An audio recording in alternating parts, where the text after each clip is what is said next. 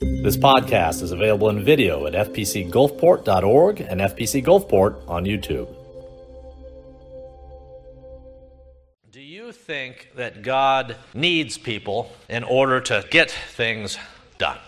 Do you think that God needs us? Now, He's called us, that's for sure, but do you think that God needs us to accomplish anything here on earth? Well, the short answer to that question is no, absolutely not. See, part of the job description of being God is that you can do everything yourself. Part of the job description of being God is that you have sovereignty over all things, that you can do all things, and that there's no hole in you that mankind has to come along and fill. There's no task that you can't do that you require others to do. Part of the job description of being God is that you can do godlike things across the scope of that which you have created. A God who needs help is no God at all. Now, if that's true, then why does Jesus recruit disciples? Assuming He doesn't need them, assuming Jesus could have just walked from town to town like the Pied Piper, played a flute, or snapped his fingers, or what have you, assuming He could have done that, why this? Why did He recruit the disciples rather than just serving as an evangelistic one-man band? There's probably a number of reasons why He didn't do that, and we'll get to a few of them in today's text. But let me just tell you at the outset, I'm glad He didn't do that. I'm glad He didn't just do it all Himself. I'm glad He recruited disciples, and I'm glad He's recruited you and I. I'm glad for this because one of the greatest blessings that God has to give us beyond our salvation is the ability and the call to serve along Christ in the salvation of still others. See, God has made us partakers in His work, and sometimes we underestimate how cool that is. At times past, I've shared a story. I think there's an old Baptist preacher is where I first heard it, but he drew an analogy. He said, all right, if I was to give you a choice, if God was to give you a choice, and God was to say, hey, I will give you a corner of the cosmos, this whole galaxy, and you can design it, you can create worlds, both great and small, stars, black holes, all sorts of things, and on the planets that dot the canvas of this creation, you can put all manner of things. You can put the trees and the forests and all sorts of wildlife and the like, and I'm going to give you the ability to paint with a paintbrush on the canvas of creation. Now that sounds kind of cool. That sounds like quite the responsibility, quite the privilege. If God gave you a corner of the universe and you could design it, that sounds like a great opportunity. Well, here's the thing. The opportunity He has given you to serve in the salvation of your peers is greater still. Now let me explain what I mean by that. It didn't cost the blood of the Son of God to create a planet. It didn't cost the blood of Jesus Christ on Calvary to add trees and forests and fauna and wildlife and like that to any number of planets. Creation itself did not cost the shed blood of Jesus, but the recreation of the human heart did. To take that which was dead, that was stained, that was sinful, and to breathe into it new life, that, you could argue, is a greater act than even the creation to begin with. To take that which is dead and breathe into it new life. Well, here's the thing. Jesus has invited you and I to partake in the work by which others are saved. Jesus says, yeah, I could snap my fingers, I could just say a word and it could all happen, but I've invited you to be the voice by which others hear about me. I invited you to have the privilege of taking part, of being my hands, my human instrumentation, my comforting arms by which others might walk into the kingdom. I have invited you to be an ambassador. I have invited you to be an emissary for the kingdom of heaven, to teach and preach, to point people to Jesus Christ, that they might be saved and enter in. And in the eyes of God the Father, that is a far more amazing and wondrous and important work than even if you could go off and color the cosmos itself. He's invited you to do that. But so often we take that wonderful opportunity and we think nothing of it. We're dismissive of it. In this morning's text, Jesus could have snapped His fingers and done it all, but He invited folks to share in His great work, to come alongside Him and the salvation of souls and the glory to the Father. This is not a small or a trifling thing. All right, let's look at the calling of these first four disciples. We'll see four disciples in today's text, verses 35 through 42. Let's see by which the first three are called. So verse 35. So the next day, John, and this is referring to John the Baptist, John stood with two of his disciples. Because you remember, as he was baptizing, he had his own disciples, those who followed John.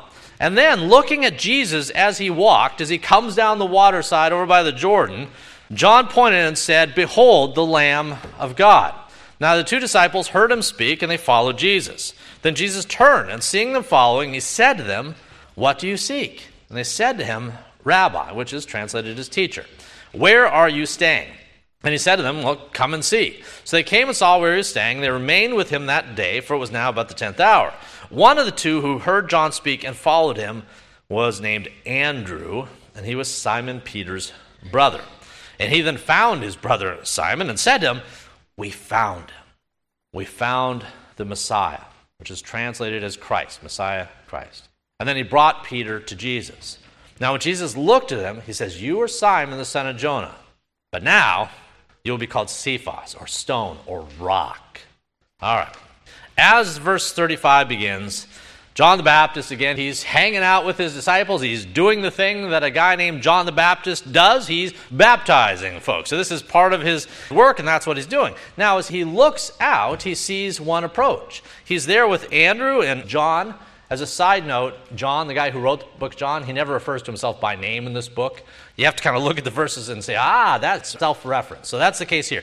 John and Andrew are there talking with John the Baptist. And John the Baptist, as we've said in the past, he's one who came to prepare the way for the Messiah. He was the last prophet under the Old Testament economy. His job was to point to Jesus.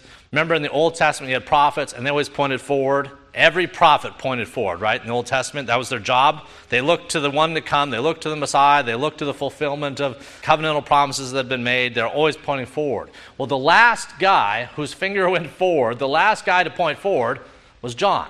He was the last in the Old Testament economy, the last man who had been called of God to point to Jesus. The difference between John the Baptist and Isaiah or Daniel or Jeremiah or Nahum or Amos and the like, the difference between them and him was that while they had to point forward with their words, they prophesied about this coming Jesus, John could point with his finger. Say, "That guy, that's him. See him? He's coming down the beach. That guy, he's the one. Behold, with your eyeballs, behold the Lamb of God who takes away the sins of the world." Now, when John refers to Jesus as the Lamb of God, this had a great significance in the Old Testament covenantal community. Remember in the Old Testament, they had the temple and they had the altar, and what did they do on the altar? They slaughtered animals, all sorts of lambs. The lambs piled up to the heavens. They were slaughtering animals all the time. With that said, all of those animals that were slain pointed forward to one who would come. There were types and shadows that looked forward to the arrival of one guy, one Christ, one Messiah, one Lamb of God who was the fulfillment of all that which these other animals typified. And when John says, "Behold the Lamb of God," he's saying that's the one. All the stuff we've been doing for centuries, slaughtering animals in order to atone for sins, said it all had to point forward to one who could actually atone for sins, one future arrival, one future Messiah, one in which Isaiah 53, which is what this Bible is open to, depicts as one who would be slaughtered for our transgressions, by whose stripes we would be healed. One had to come to be sacrificed to save mankind, and John says that's him. Behold the Lamb of God. Now, for John the Baptist, this marked a turning point in his own ministry. And the turning point was this. Now that he had done his job to point forward to Jesus, and Jesus was here, and Jesus was now beginning his public ministry, John's ministry needed to recede. Like all the other Old Testament prophets, his work was done. And that's what he himself would say. He would talk to Jesus and say, "He must increase. The Lamb of God, the one coming down the waterside here, he must increase, but I must decrease. I'm not worthy to tie the sandals. I'm baptizing with water. He's baptizing with the Holy Spirit." John pointed forward to this one, and on this great day we see that he is here. The transition from John the Baptist's ministry and the ministry of all the Old Testament prophets ends here. Now we have the public ministry of Jesus Christ. He has arrived. And that transition is marked by what we see in verse 37. The 2 disciples that had been with John the Baptist, Andrew and John, at this point they leave John the Baptist. They leave John the Baptist not because they were tired of him or didn't like him anymore, but one who was greater was here. the Christ himself, the Messiah, had come. So they left the one, they left John the Baptist in order to follow the other. Now, as they talked with him, as we see in these verses, they were evidently so impressed with this Jesus that Andrew went and he says, I got to tell someone. This is the greatest day of my life. This is the greatest day in the life of all Israel. I got to go tell someone. So that's what he does. He runs off and he thinks, who can I tell? I know, I'll go tell my brother. So he goes and finds his brother. He finds Simon Peter. And he makes that very statement. He says, we found him. Who? Who did you find? We have found the Messiah. Now, of all the provocative statements you could make into the ears of a Hebrew in this century, if there was anything you could say that would get people to stop what they're doing and pay attention, this was at the top of the list. Because for century after century, the Jews have been waiting for this guy. For centuries, all the writings, from Isaiah on, all the writings have been pointing forward to one guy. And the question had always been, when's he going to arrive? Oh, Lord, how long? You remember Habakkuk? Oh, Lord, how long? Things are going dreadful. Things look just murky and bad. How long till this guy shows up? Well, that was the question of the Jews in the first century as well, because they were under the boot of Rome. This was an oppressed people. They didn't have their hope and their confidence in themselves. It was waning. They were praying, how long? And so for someone to say, hey, the wait is over. The wait is ended, for we have found him. This would have been about the most significant thing you could hear in this context. So how did Peter respond? He was known as Simon again, but how did Peter, as we know him, respond? Well, remember, Peter's the impetuous guy, and he says, I got to see this. I got to go see this for myself. And so he runs off, and in verse 42, he meets Jesus. And interestingly, the first thing that Jesus does is to rename him. You're no longer going to be Simon. You're going to be Peter, which means rock. All right, let's look at verses 43 to 46. Now, the following day, Jesus wanted to go to Galilee. If you remember right, John the Baptist had been baptizing way down in the scrub brush, way down towards the south, towards the Jordan. Down there it was barren, it was unpleasant. And so Jesus here, he says, I want to go to Galilee, which is green and lush. And of course, he had other reasons to want to travel there as well. That was home base, was Galilee. So verse 43, the following day Jesus wanted to go to Galilee, and he found Philip, and he said to him, follow me. Now Philip was from Bethsaida, the city of Andrew and Peter, same place. And then Philip found Nathanael and said to him, we found him. We found him of whom Moses and the prophets wrote, Jesus of Nazareth, the son of Joseph. Now listen to Nathanael's response, because it's different than what the other guys did. Nathanael said to him, can anything good come out of Nazareth? And Philip said to him, come and see. Come and check out for yourself.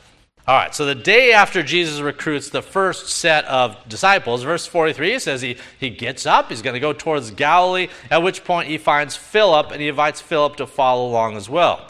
Now, the previous disciples had all been introduced. You know, there was like a matchmaker here. They'd all been introduced. This guy introduces him and so forth, says, come see, you got to see, he's awesome, come look, and then he meets Jesus. Well, this is somewhat different in the sense that Jesus takes his initiative, it would seem, to seek out, by divine appointment, this man named Philip. He's not introduced. Jesus just comes to him, calls him, and says, follow me. So what do we know about this Philip guy here in this text? Well, verse 44 tells us that Philip was from Bethsaida. This is the same place Andrew and Peter were from. And that suggests that he was probably a fisherman, just like they were. The word Bethsaida actually means house of fishing. Sounds like a restaurant around here. The house of fishing. Now, does the fact that the guy lived in a fishing town mean that he was a fisherman? You know, you and I live in a fishing, shrimping industry. I tell folks, relatives elsewhere, about all the coast and all the fishing opportunities and the like. So I live in a fishing town too, but I can't catch a cold. I can't fish in the least. So with that said, in Philip's case, though, it probably was true. He probably was a fisherman, because that really was the primary industry in this area. So after Philip had responded to Christ's invitation, he says, yes, I'll follow you. Then he went and recruits someone else. Notice the bringing aspect here. Disciples bring others to Jesus. Disciples bring others to Jesus. That's one of the jobs of disciples. It's something we should be doing. Disciples bring others to Jesus. Well, that's exactly what Philip does. He's called, and like the first thing he does is he goes and recruits somebody else. He goes and finds this guy that we know as Nathanael. Now, other gospel records sometimes refer to him as Bartholomew. Apparently, different names was somewhat normative practice in this context. So he comes to Nathanael, and in verse 45, Philip invites Nathanael. He says, come join our merry bunch. He says, we have found him. We have found the one. And here he expands on it. It's not just we found him, the Messiah, but he says, we found the guy that Moses was talking about. We found a guy that the prophets were talking about. We didn't just find some vague guy who looks the part. We found the very one that Moses and the prophets and all of our tradition of faith told us would come. We found him. He's here. His name is Jesus from Nazareth, the son of Joseph. Now, as we said before, that's not a small thing to tell a first century Jew. This is significant. There's no words on God's green earth that you would want to hear more than those. But also, there was probably a few words on God's green earth that you were more likely to disbelieve. Why? Because there had been pretenders in times past. The Jews had often wondered, could that be the guy? You know, it's one of the funny things about end times discussion and 21st century evangelicalism is that in the Bible we have a character called the Antichrist. And so how many books have been written where we speculate, is it him? Is it that guy, that leader, what have you? Well, back in this day and age, the first century Jews, they weren't speculating about the Antichrist, they were speculating about the Christ. And so they often said, maybe it's that guy or that guy or that guy. And so they tended to have some skepticism about this idea that he had finally arrived. And the proof of that skepticism or that reticence is seen in Nathanael's response. Philip runs up, and Philip's no dummy. Nathanael knows Philip. And Philip says, we found him. And the skepticism is so entrenched that the response of Nathanael is to be dismissive and to seize on one component of what Philip said. Oh, Philip, so you say that the Christ has come. Okay. But you said he came from Nazareth. Now, Philip, you and I know something about Nazareth. Ugh.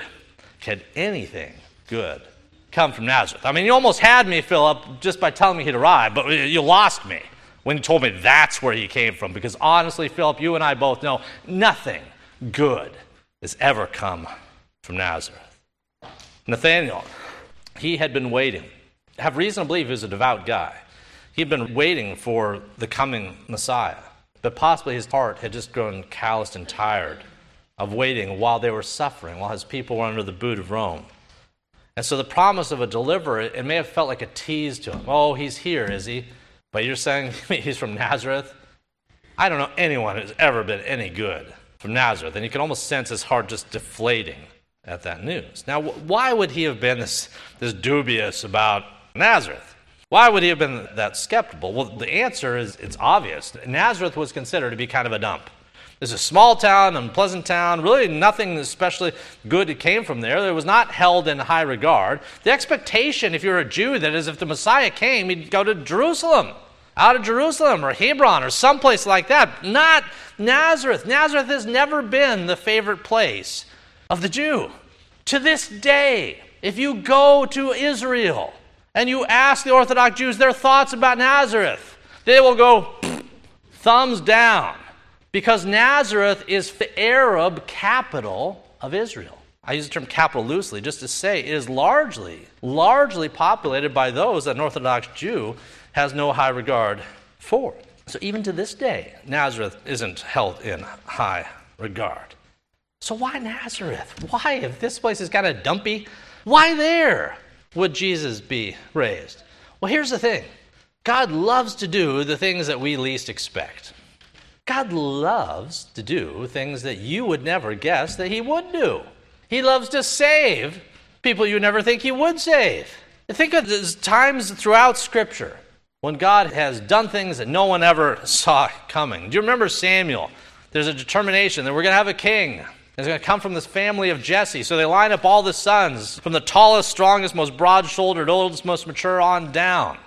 And each one, God says, not that guy, not that guy, not that guy, not that guy. And Samuel comes to the end of the line and says, well, what now? We've run out of sons. Do you have any other sons laying about here? Anything? And Jesse says, well, I guess I got the one. David. You want him? David?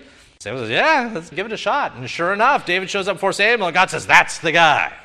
The last one that even his own father thought would be the one was the exact one that God determined. God picked Jacob instead of Esau. You know who was surprised by that?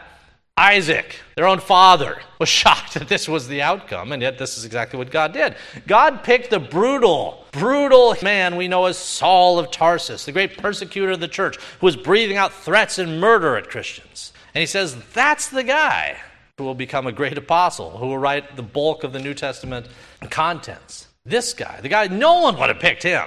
No one would have picked him, and yet this is the one that God picked. God picked Mary. God picked an unknown Hebrew teenager to be the mother of Jesus. God picked Mary, God picked Joseph, and God picked Nazareth, an undesirable, undistinguished Jewish town, to be the place where young Jesus would be raised. You know, it's dangerous to discount what God's doing because it doesn't seem to live up to your expectations. It's dangerous to take your presuppositions and your expectations of how God should act, what God should do, what choices he should make, and superimpose them over him, and then expect him to live up to your picture of what he should be. It's dangerous. It's stupid. It's unbiblical. Determining from our own vantage point what God should do is a mistake, because God likes to do things that throw off our expectations. He chooses the weak things to confound the strong. He does not work according to our own presuppositions. Nathanael here in this text, he doesn't get that, at least not at this time. So when Philip comes in with the greatest news that he could ever hear, he shrugs it off because it doesn't match up with what he expected God should do. Fortunately, though, Philip, he didn't take no for an answer. Sometimes when you're trying to bring someone to Jesus and someone says, and they throw up whatever their objection is, well, Philip here, he doesn't stop. He says, come on, come. You got to come and see this. Come and see. So he doesn't take no for an answer, and he leads Nathanael towards Jesus. All right, let's see what happens next in verses 47 and 48. Then Jesus saw Nathanael coming towards him. So Jesus is looking out. He sees Philip. He sees Nathanael at some distance. He sees them approaching. And then Jesus, while they're still far off a bit, Jesus says, behold, an Israelite in whom there is no guile, no deceit. Now Nathanael says to him, even as he's approaching, he says to him, how do you know me?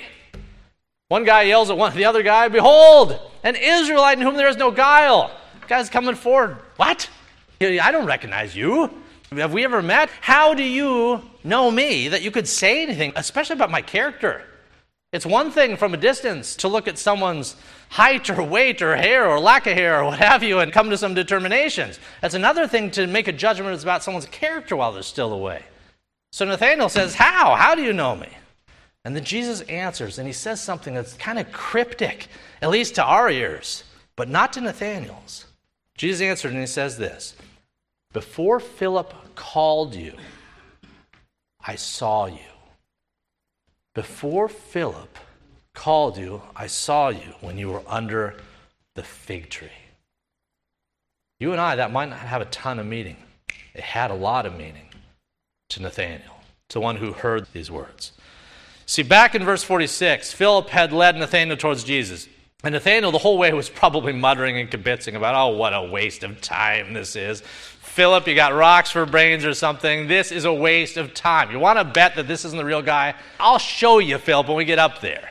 You know I've done my homework. I'll show you this isn't the real guy. So he's kibitzing and stuff like that and the like. But then again, before he even gets up to Jesus, Jesus calls out to him and identifies him in this way. An Israelite in whom there is no deceit. And Nathanael again asks, well, how in the world could you say such a thing? Well, here's the thing. Ordinary people can't do that. Ordinary people can't look at a stranger from a distance and accurately say something about their character. They could, again, say something about their clothes, but not necessarily their character. And they certainly couldn't say that I saw you doing something I was in no position to see. Jesus explains things to Nathanael that no man of flesh and blood could rightfully say, but only one who is divine. Only one who is divine. That's really the only option here. See, Jesus identifies in these two verses a couple of things he knows about Nathanael, and they don't necessarily refer to his clothing. They all refer to his heart. And that's because Jesus knew his heart. It's one of the perks of being God. You know these things. He understood who Nathanael was, whether he's afar off or close up. Jesus knows our virtues, he knows our vices, and this held true in Nathanael as well. Now, in knowing Nathanael, he probably knew something about his character. He was a man of character, which is why he says, this is an Israelite in whom there's no guile, no deceit. This is an upright guy. This is a stand-up guy. I bet the whole community felt that way about Nathanael. Everyone knew that. But then Christ's words were this. He says, when you were under the fig tree, I saw you. So what did that mean? There's no other previous mention of this fig tree, so what's he talking about? Let's look at verses 49 to 50. So Nathanael answered and said to him, Rabbi, you are the Son of God. You are the King of Israel. And Jesus answered and said to him, because I said that I saw you under the fig tree, do you believe? Behold, you will see greater things than these. Now, if you look at Nathanael's words alone, what a change in his disposition. 1 minute, he's acting as if his friend Philip has rocks for brains for believing that Nazarene could ever be the home of the Messiah. 1 minute, he's ragging on Nazareth, casting doubt on Philip's judgment. Moments later, he looks at this Jesus and says, you are the Son of God. You are the Son of God. You are the King of Israel. You are the King of Kings. So what happened again? What changed his mind here? Well, again, it has something to do with the statement that I saw you under the fig tree. Now, there are different theories about what that might mean. Perhaps, like, I don't know, a day or two earlier, maybe Jesus was out and about and so forth, and I see Nathanael under a fig tree, and maybe Nathanael was giving money away or teaching a class or doing something. I think I saw him. Maybe that's it. Some people believe that Nathanael had been praying under the fig tree or doing something under the fig tree, and Jesus just happened to observe it, and that's why he says, I saw you when you were under the fig tree. Well, here's the thing. If Jesus had seen Nathanael teaching a class or giving money away under the fig tree, everyone else would have seen it too. And Nathanael would think, that's no big thing. If that's his interpretation, you saw me when I was helping the soup kitchen here in Nazareth, that would not have stood out to him as something that would have pointed to this one's divinity, because everyone could have seen that. But what if under this fig tree, Nathanael had been in absolute isolation, and what if the only thing he had been doing had been thinking or praying? What if it's as simple as that? Nathanael, by himself, been under a fig tree thinking and praying. What if he had been praying, in fact, about the coming Messiah? What if he had been asking, oh God, why can't it be today? What if he hadn't been asking, like Simeon, show me the consolation of Israel? What if that wasn't going on right in his heart and mind the very moment that Philip approached him? God alone knows the heart. But it's very possible, in fact likely, that there was something about the thoughts or the prayers of Nathanael's heart when he was underneath this fig tree that only the real, actual, divine Messiah could ever hope to know.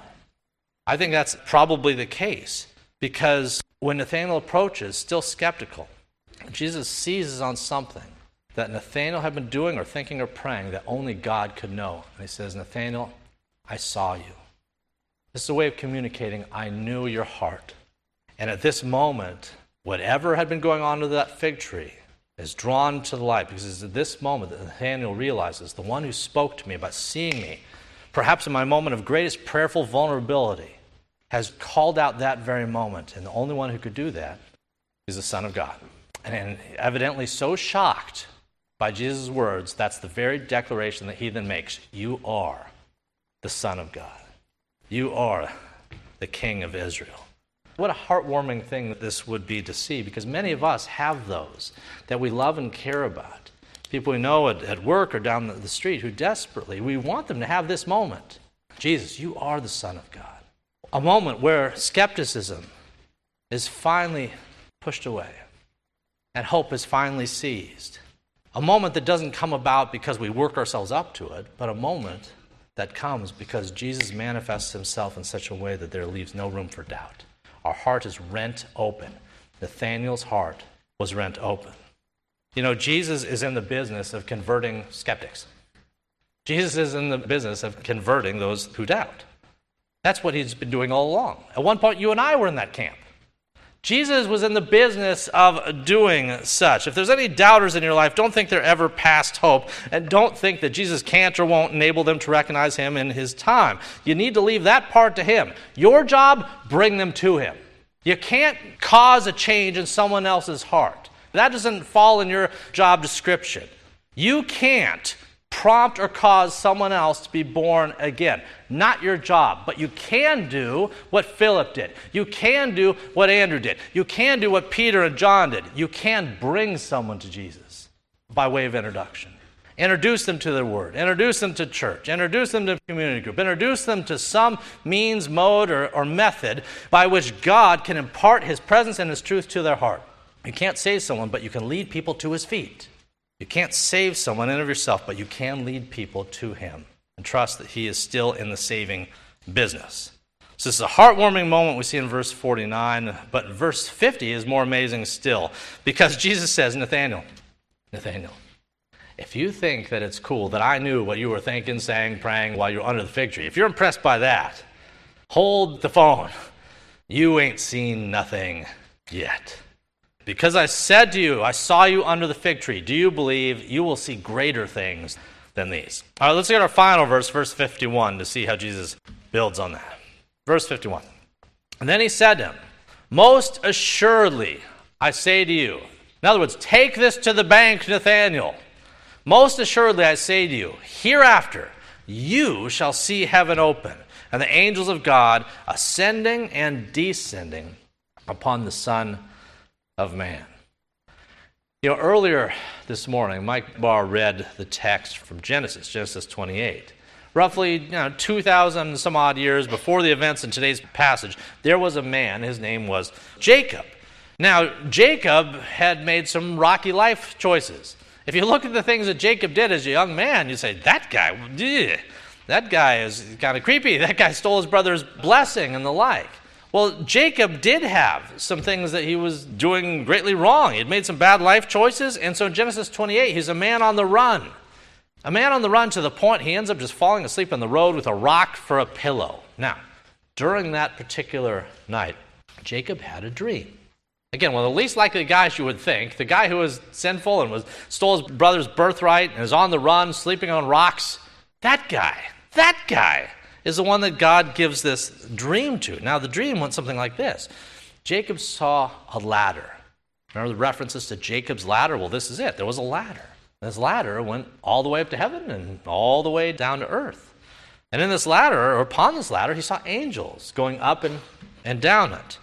Now, in the midst of this vision of what he saw, he heard a voice. In Genesis 28, let me read what he heard.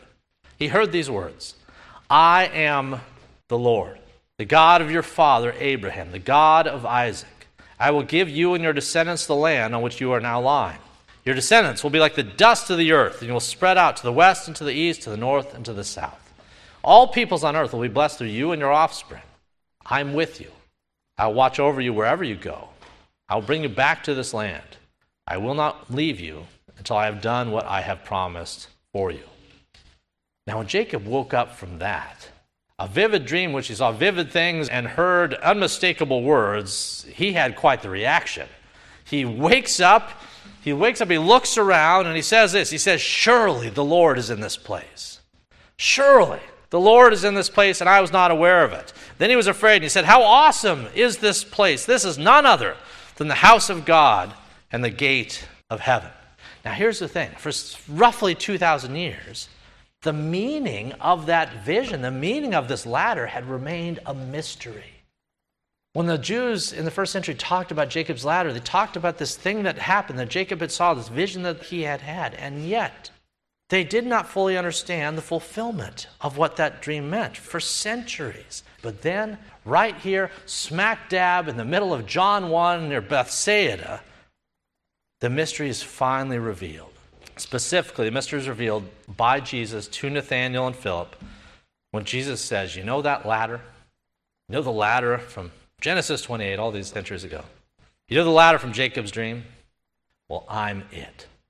I am the singular means by which man can ascend to heaven, because I'm the one who came down from heaven. I am the fulfillment of this. He says specifically, he says, most assuredly, he's talking to Nathanael, he says, most assuredly, I say to you, hereafter you shall see heaven open, and the angels of God ascending and descending upon the Son of Man. Direct fulfillment of what happened in the very first book of the Bible, back in Genesis 28. Now, for any man, any Hebrew, any Jew, anyone in this era to have made this statement could not be a bolder statement than that. For centuries, God's people, the Jews, had looked up to heaven and wondered how to get there. The Pharisees thought you get there just by keeping all these different laws. If you keep enough laws or offset the good deeds, offset the bad ones, if you do that, you can heave yourself onto God's golden shores. Is that the way it works? No, absolutely not. There's a singular means by which we have hope. There's a singular means by which we bridge the gap from here to there, and it's not us heaving ourselves into heaven, trying hard enough that he can't help but allow us in. Rather, his Son had to come down from heaven, and we ascend through our faith in him, and that's the singular means. Everyone wants to get to heaven. They might identify it in different language, different terms, but everyone wants something positive to come on the hereafter. Everyone wants to get to heaven, and so every culture devises a way to get there. But there's just one. There's a singular means. There's not millions of ladders, not millions of staircases, there's no escalators, just one ladder, and that is Jesus Christ. This morning in closing, we need a God who's not waiting for us to climb to him, because if that's the case, none of us is going to get there. This morning, we need a God, we need a Savior who's not waiting for us to do enough good deeds to earn our keep, to earn our place. Can't work, won't work. That's not the gospel. We need a God, rather, who, because we will continually fail in our efforts to be righteous, we need a God who makes atonement and propitiation and grants us an alien righteousness, a foreign righteousness, a righteousness that comes from his Son that does not emanate from us. That's what we need. If I'm ever to be there, it's because I am seen and perceived by God the Father through the righteousness of his own Son.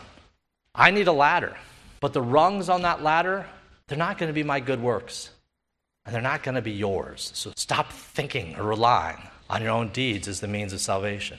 We cannot climb a ladder of our own works to heaven. We need one to come down from heaven that we might ascend on him through faith.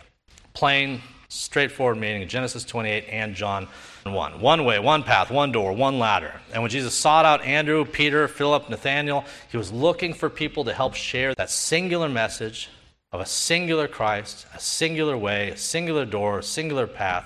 He's looking for disciples to share that message with others. He's still looking for disciples. The job wasn't done here in John 1. It continues today. Jesus still seeks disciples to share that same good news. The work continues. Are we committed to it? Let's pray. If you'd like to check out additional recordings or videos by Dr. Toby Holt, please visit our website at fpcgulfport.org. And if you're on the Gulf Coast, come join us at 11 a.m. Sundays at First Presbyterian Church of Gulfport, Mississippi.